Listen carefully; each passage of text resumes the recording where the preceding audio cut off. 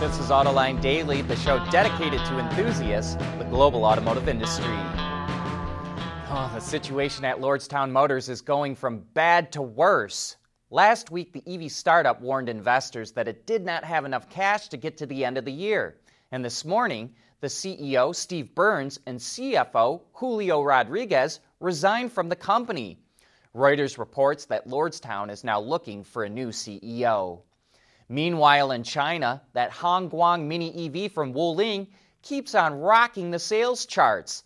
Last month, almost 30,000 customers snapped them up. In fact, it even outsold the Tesla Model 3 and Model Y combined. You know, Wuling hit a home run with that little EV that only costs a little more than $4,000. And a smaller two-seat model will debut later this year. But it's not just the cheap price that is propelling sales. It's highly customizable with bright color accents and decals that's become a favorite of young women in China. For them, it's almost become a fashion accessory. And that is a marketing dream for any car company. Automakers keep making better cars and trucks, and customers keep holding on to them longer. IHS Markit reports that the average age of a vehicle in the U.S. is now 12.2 years old, which is 2 months longer than before the pandemic hit. Interestingly, 15 million vehicles were scrapped last year, the highest rate in a couple of decades. That should have dragged down the average age, but sales were down last year, so fewer new vehicles came into the mix. Now the chip shortage is hurting new car sales. The average car is getting older because people are driving less and are holding on to the cars they have. IHS Markit says this is great news for the aftermarket, which should see growth over the next 5 years. It also reports there are 279 million vehicles in operation in the U.S., including nearly 1 million electric vehicles. We want to know what drives your testing. OTA, connected car, diagnostics, remote testing. Intrepid Control Systems is here to help you work from anywhere. Intrepid Control Systems, driven by your data. The world is changing at an ever-increasing pace. No matter what the mode of transportation, there is always the need for an efficient propulsion system. And that's exactly what BorgWarner has been doing since the earliest days of the automotive industry. Compact crossovers are one of the hottest segments right now, and Lexus premiered the all-new NX. It now rides on Toyota's new global architecture, which not only provides a stiffer body and better handling, but also the benefit of new advanced powertrains.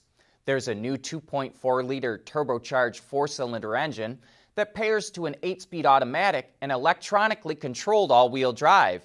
The other available engine is a naturally aspirated 2.5-liter that is also used in hybrid and plug-in hybrid variants, a first ever for Lexus. An 8-speed automatic and all-wheel drive are available on those setups as well. The plug-in features an 18.1 kilowatt-hour lithium-ion battery pack, and while Lexus didn't provide a range, it says the NX will have class-leading EV range. Automakers are always saying that concept vehicles hint at future design, and you can see that on the interior of the NX.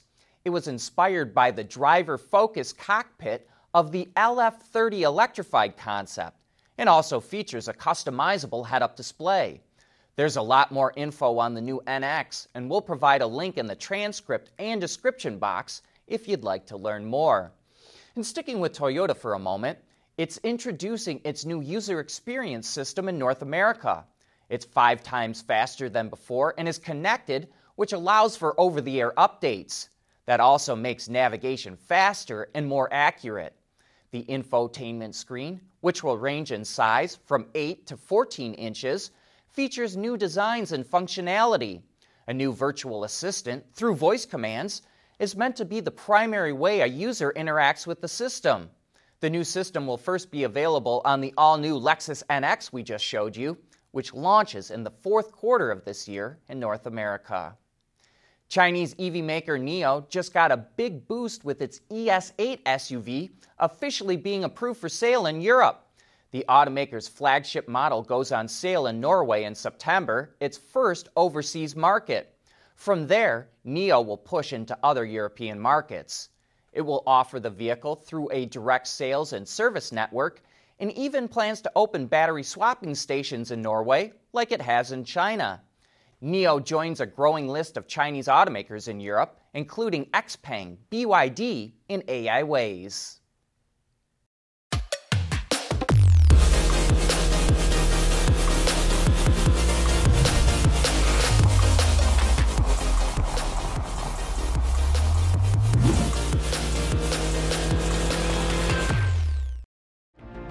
Mobility is becoming electric, connected, and autonomous, just like the manufacturing world.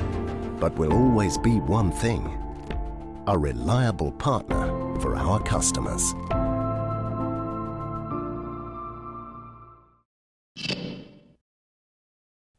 Almost every enthusiast loves a hot hatchback, and we were thrilled when the Hyundai Veloster N rolled through the Autoline garage a couple of weeks ago. Its hair-trigger acceleration, knife-edge handling, and rotor-biting brakes left us longing for a day at the track. A week after that, we were in the superbly balanced Golf GTI, a masterpiece of hot hatch engineering and a benchmark in the field. So we were eager to sample Toyota's entry in the segment, the Corolla Hatchback XSE. With 18-inch blacked-out wheels, blacked-out trim, and rear roof spoiler, it certainly looks the part. Better still, we got the 6-speed manual instead of the CVT. But the instant you slide into the driver's seat, it's obvious there's not a lot of hot in this hatch. The seats are soft and spongy, with minimally intrusive bolsters. The naturally aspirated 2-liter engine starts quietly, without a ripple or a pop. With only 168 horses on tap, acceleration is very mainstream, and it corners with comfort in mind, not lap times. The manual transmission must have the longest throw in the business, while heel-toe shifting is simply a study in frustration. In short, the XSE is not a car for hardcore enthusiasts, but it is a decent vehicle. It's quiet, comfortable, will deliver fuel economy in the low 30s, and starts around $24,000. For those that like the look, that will be enough to lure them in, while the hardcore enthusiasts will just keep on looking. Honda and the Japan Aerospace Exploration Agency, or JAXA, are partnering to do a feasibility study on a, quote, circular renewable energy system in space. It's designed to provide oxygen, hydrogen, and electricity to human outposts and rovers. The technology combines a high differential pressure water electrolysis system and a fuel cell system. The electrolysis system uses solar energy and electrolyzes water to produce oxygen and hydrogen. The idea is to be able to explore a lunar or planetary surface without having to rely on supplies from Earth. Honda and JAXA plan to release the results of the study in the next fiscal year. Hey, want to learn more about the future plans for Alfa Romeo? Well, so do we. And that's why we've got Larry Dominique, the head of Alfa Romeo North America, coming on Autoline After Hours this Thursday afternoon. Join John and Gary as they let you listen in to the top executives in the automotive industry. But that wraps up today's show. Thanks for watching.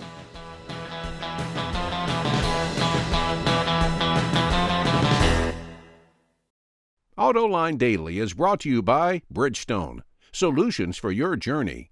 Intrepid Control Systems, over-the-air engineering, boost your game. Borg-Warner, propulsion solutions that support a clean, energy-efficient world. And by Schaeffler, we pioneer motion.